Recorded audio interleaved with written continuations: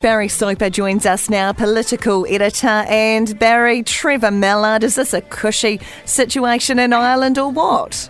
Oh, it's absolutely incredible when you consider that Trevor Mallard, in the 35 years he's been in Parliament, has not been considered a diplomat, anything but.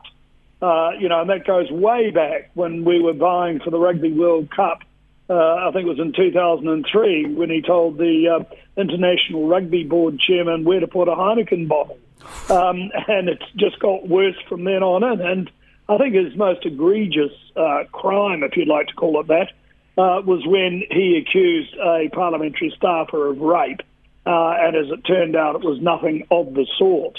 And it took him 18 months to not to apologise, but to concede that, in fact, the man was not a rapist and nowhere near it.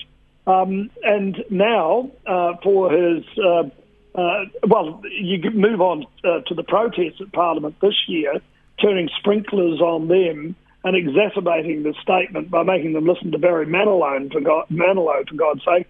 And then, as a reward, he gets a diplomatic posting, a cushy number in Dublin, which is incredible. Is this the kind of person we want representing us on a global scale, Barry? There are aspects of Trevor Mallard's character that, he'll get along pretty well with people as long as they don't cross him. But I'll tell you, the manipulation of the parliamentary system this week, Row, was dreadful because he announced his resignation on the very day that Gaurav Sharma was, in fact, expelled from the Labour Party caucus.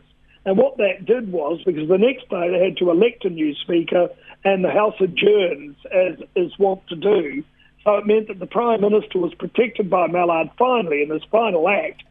She didn't have to face questions in Parliament, and the general debate was cancelled. And that was where Gaurav Sharma could well have got up and spoken to the allegations he's been making. Yeah, it's honestly been fascinating in politics, and I feel like we say this every week, Barry, but you just want to grab your popcorn and sit back and watch, but a lot of it is just, a lot of it isn't pleasant. No, it's not, and it's certainly not pleasant if you're on the receiving end, like the so-called rapist, and you'd have to say Gaurav Sharma. Yeah, interesting. Barry Soper, political editor, thanks so much for your time.